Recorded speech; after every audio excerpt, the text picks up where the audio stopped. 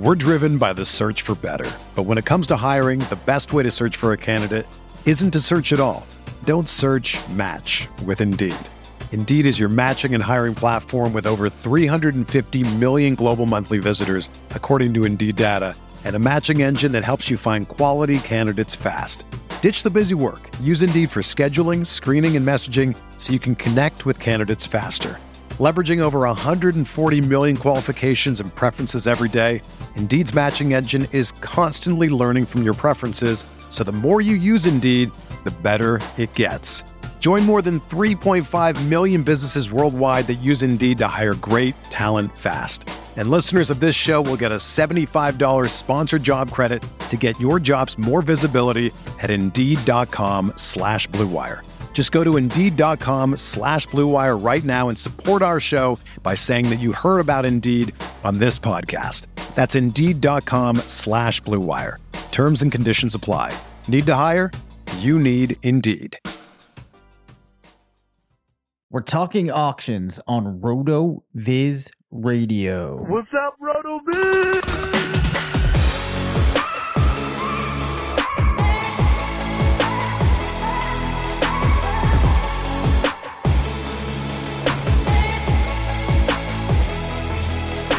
Welcome into RotoViz Radio. I'm Dave Cabin, one of the owners at RotoViz, coming back to you once again this week with another solo podcast where I want to tackle another question that I get asked a bunch of the time. This is something that I want to cover every year. And as I said before we started here, the topic is auctions. So for a little bit of background, auctions are something that I have maybe spent the most time talking about or writing about on the site, I should say, in the August timeframe every year. I've been putting out a strategy guide every year for a long time now, and I have a number of articles that really delve into specific nuances that you'll see in auction leagues that talk about how supply and demand and some basic economic principles are at play in an auction draft. Shouldn't be too surprising, but we really, in those articles, dig into a lot of minutia. That's not what we're going to talk about here. If you're looking for something more in depth, I would go and check those out. I will have stuff coming out. Not exactly sure how robust it's going to be this year, but there will be something coming out this year. But the major reason for it is that, or the reason why my coverage of it this year doesn't need to be that robust is because the strategies and thought processes and the way that you contextualize your draft is something that should carry from year to year unless we see something that is a seismic shift in fantasy football. Don't see that on the horizon. So the principles that I talk about are going to apply to just about every league that you're in and every auction. And a reason for this is auctions are always extremely different dependent upon your league. Now, there's a couple reasons for that. The first is leagues tend to have different scoring settings, different roster requirements. So this is going to shift the way in which people will spend their dollars in an auction. And then also, the owners in that auction control prices to a very large degree. So they're going to shift the way in which players are valued. And there's a huge domino or snowball effect, if you will, while you're in an auction, given the prices that certain players go for. When in that auction, people decide to spend a lot of money. There's a lot of factors that can make things go very differently. So I'm going to touch upon some of them here in this episode on more of a high level, but know that there's pieces up on the site that you can find that will help you out there. So take a little bit of a deep dive here, but not as deep as maybe we could go. So first thing that you need to keep in mind, I just touched upon, every auction is different. For that reason, it can be very dangerous to go into your auction with some preconceived notion of what values players should go for, or some list that you found somewhere giving the auction values for players. Now, if everybody in your league went into your auction with that list and they were all more or less anchored to it, you could be okay. But what often happens is I see people who grab their list of values. Maybe they find the ESPN average auction values and they anchor to them, and they won't pay more for a player than he's on the list. Well, what happens is maybe in this auction, there's a lot of people that want to come out and be aggressive, and then that person has priced themselves, or they've essentially saved too much money, and all the good players are gone. They don't have any of the top level guys. They've got an excess budget, but there's no good players to spend it on. That's something that I very commonly see happen.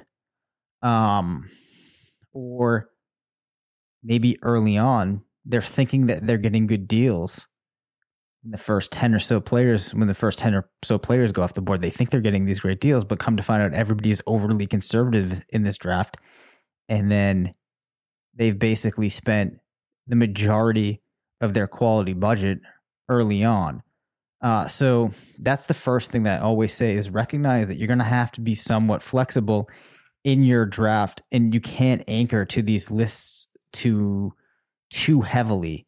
So people will say, like, how do I set values heading into my auction? And I would say you don't set values. The market in your auction is going to set the values. What you need to do is familiarize yourself with how you perceive players' values to be relative to each other. So know which tiers you consider players to be in, so that when you start seeing players from a similar tier being placed on or being selected for auction, and then you see the prices that people are willing to bid for them, you can use that to say, all right, Calvin Ridley just went for X. I view Justin Jefferson to be a similar player. Therefore, I should be willing to spend around where Calvin Ridley was, and you can make certain adjustments. So that off the bat is one of the biggest pieces of preparation. It's not so much knowing the exact specific dollars you tie to a player. It's knowing which players you think should be grouped in somewhat similarly to each other in your mind, where your tiers are. Then from there, you can go out and maybe you can find the average auction values for the site where your auction is going to be held, and you can see on that site the tiers that generally form. So look at the players that generally are within, at the high levels, maybe $7 of each other, and at the low levels, maybe $1 or $2. And then you can find the guys that you think are going at a discount because of that, and have them in your mind as you start to draft. So that's one key piece of preparation. The other thing that I will tell you to be super careful of, because I hear this advice a lot and it's just not logical, is people will say, all right, well, your auction might be different. Go get the average values from someplace and look at and translate them into percentages some way. So, maybe if you pull up the ESPN list and it lists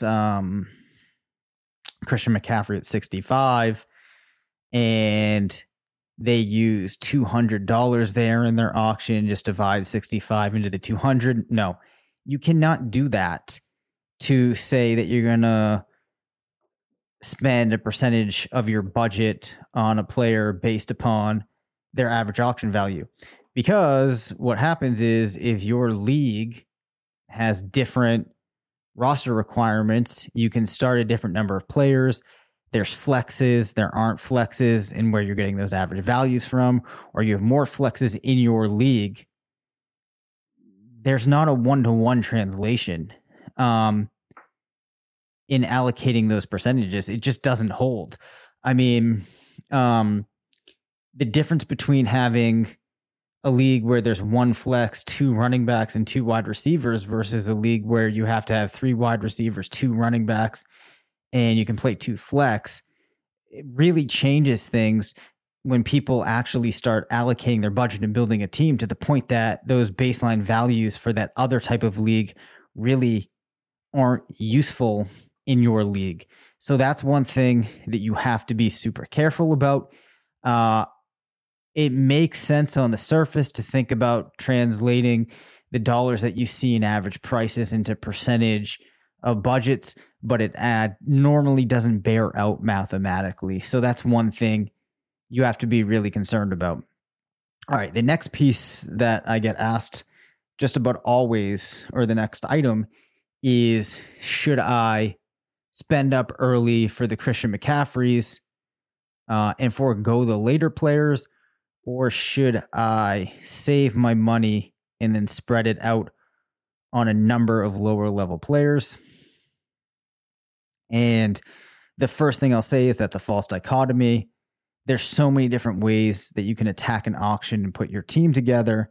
But having said that, the single biggest mistake that you can make in an auction among many is not spending enough money early on. And I mentioned this earlier, but if I am too resistant to be aggressive early on, I'm going to have an excess budget, but there's going to be no players to spend that budget on. And the other thing that you need to keep in mind is that if you're over conservative, there's definitely going to be some owners in your auction, some players in your auction that aren't conservative, that go aggressive. Well, towards the end of the draft, they're just not going to have the budget. We're driven by the search for better. But when it comes to hiring, the best way to search for a candidate isn't to search at all. Don't search, match with Indeed. Indeed is your matching and hiring platform with over 350 million global monthly visitors, according to Indeed data, and a matching engine that helps you find quality candidates fast. Ditch the busy work. Use Indeed for scheduling, screening, and messaging so you can connect with candidates faster. Leveraging over 140 million qualifications and preferences every day, Indeed's matching engine is constantly learning from your preferences, so the more you use Indeed, the better it gets. Join more than 3.5 million businesses worldwide that use Indeed to hire great talent fast. And listeners of this show will get a $75 sponsored job credit to get your jobs more visibility at Indeed.com/Blue Wire. Just go to Indeed.com/Blue Wire right now and support our show by saying that you heard about Indeed on this podcast. That's Indeed.com/Blue Wire. Terms and conditions apply. Need to hire? You need Indeed. It's great that you have the budget, but the reality is you're not going to need as much of that budget as you have. So you have this surplus of dollars that can't buy anything. So your buying power in an auction inherently goes down in a way that's not necessarily tied to the actual budget that you have. Just to give an example, let's say all the tier 1 running backs go, tier 1 tight ends, tier 1 wide receivers, tier 2 players at those positions go, and then I have my $200. Well, who am I spending it on?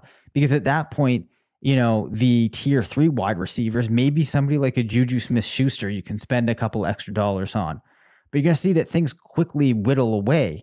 And then you're going to be spending excess dollars to go out and get Hollywood Brown or players like that. You know, maybe you can get Mike Davis, players like that. And you can string together a team that, has some solid players in there that maybe you got at a discount, but you're going to have so much money left over that you're going to wish you spent it earlier. I see that happen all the time. And I normally do a couple of drafts a year with some clients for draft day consultants that Denny Carter has run for a long time. Lately, I've only been doing 1 or 2 a summer, just don't have the time. But I've seen enough of these drafts play out to guarantee you pretty much that you're going to have 1 or 2 owners in every draft that aren't aggressive early on or are just too frugal, and they have to spend their money on garbage players at the end of the draft. Don't be that guy.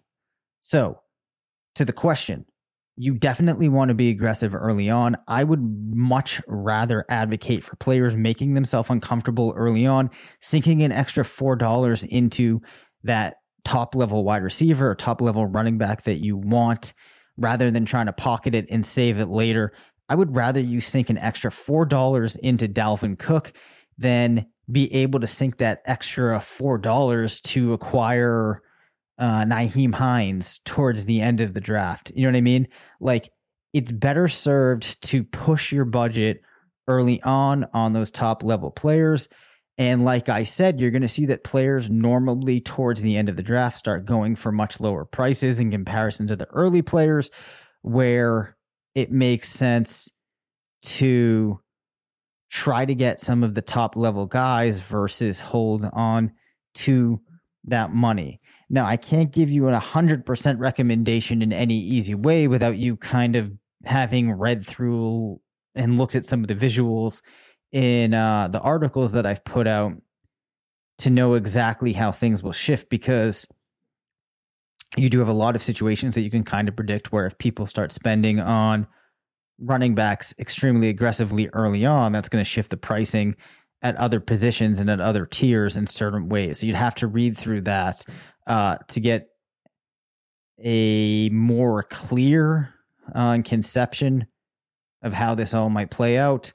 But again, we're trying to be pretty high level. So again, the question I always get asked is, should I go for the studs early on or save the money? I would say you're much better off to go for the studs. And there are some things you can do there. You know, maybe you don't need to go grab Christian McCaffrey, but you try to get a couple of tier 1 players at the position that presents itself.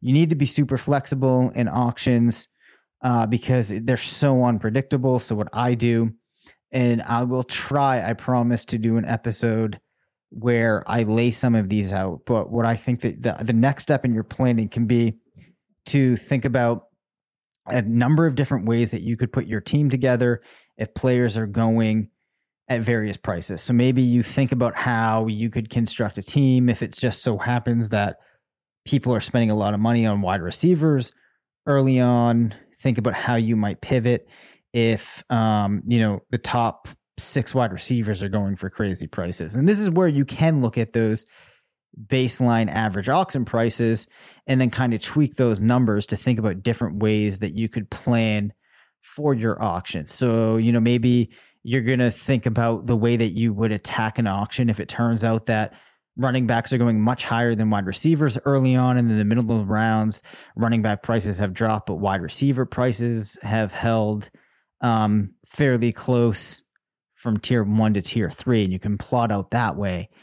You can think about how you might react if Travis Kelce goes up early and nobody's interested. Things like that. So you draw up these different plans. That's another piece of advice that I have.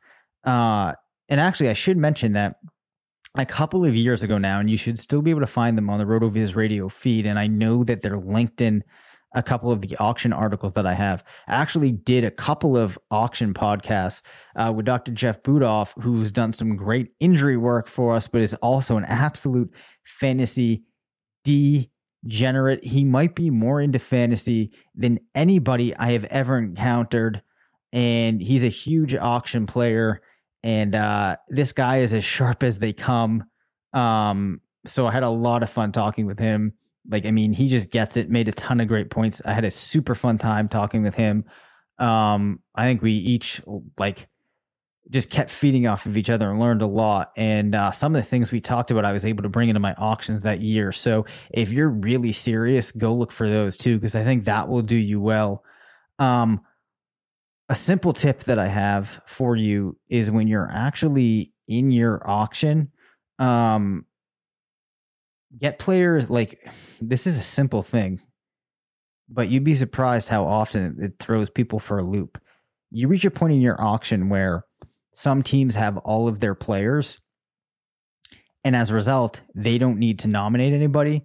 And before you know it, there's only 4 or 5 teams, and you have to start nominating people very quickly. Well, what happens if nobody is going to bid on a player that you nominate? you're stuck with that player. So really, you reach a point where your nominations are essentially just you drafting that player. So you should, towards the end of the draft, start throwing players in your queue that you're ready to nominate, that you're going to be okay with having on your team. Otherwise, you're going to be stuck with them. Now, the other thing that gets really tricky for people the first time they're in an auction is on a lot of league software, there's a button that you can press that will essentially make you the highest bidder. There's also a way that you can enter your bids by typing in the dollar amount. Always try, if you can, to type in the dollar amount so that you don't get stuck not realizing that the price has gone up from the time you press the button. So there might be a situation where it's like a DeAndre Hopkins is at $50 and you hit the plus. Well, 2 people very quickly got in. The next thing you know, you've bid 53 on Hopkins, and maybe you had said that 51 was the highest you would go. So that's another like low-hanging fruit piece of advice that I have that you can use in the auction to avoid making a big mistake.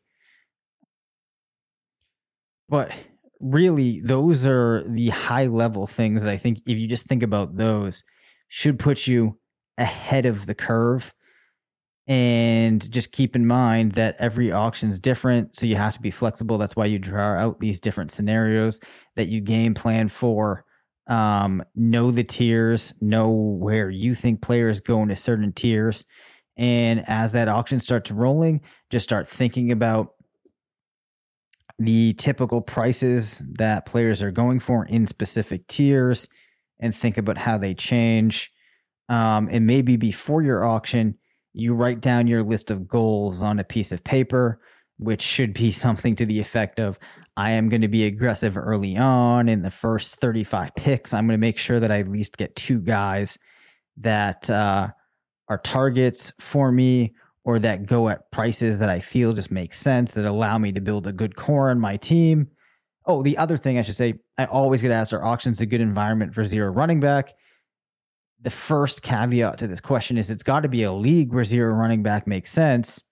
But if you're in an auction, a league where zero running back makes sense, oh man, they are just absolutely great for zero running back, because in an auction, you can build your team in any way that you want. You can put together teams that would never be possible in a redraft league. So you really could be able to get 3 of the top 10 wide receivers, and then another 2 players that might finish inside the top 24, and just have an absolutely stacked roster.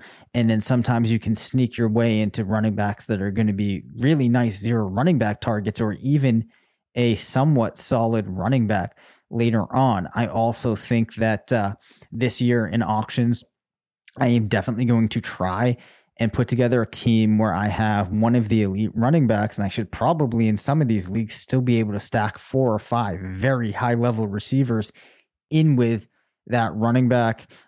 So yeah, you can definitely execute zero running back or similar strategies in an auction. You really can put together your team in any way that you want. So don't have any worry about being able to execute on some of the plans that you might set up. As long as you have a couple in mind, you should be able to navigate your auction pretty nicely. Hope that helps. If there's anything you want us to dig into more, send us an email, give us a call, and I will be back with you and hopefully Curtis and I later in the week. As always, appreciate you listening. Thanks for listening to the RotoViz Fantasy Football Show. Don't forget to rate, review, and subscribe. Follow us on Twitter at DaveCabinFF and at CPatrickNFL. Email us at rotovisffshow@gmail.com. Visit rotoviz.com/podcast for more information on listener-only discounts. And until next time, thanks for stopping by.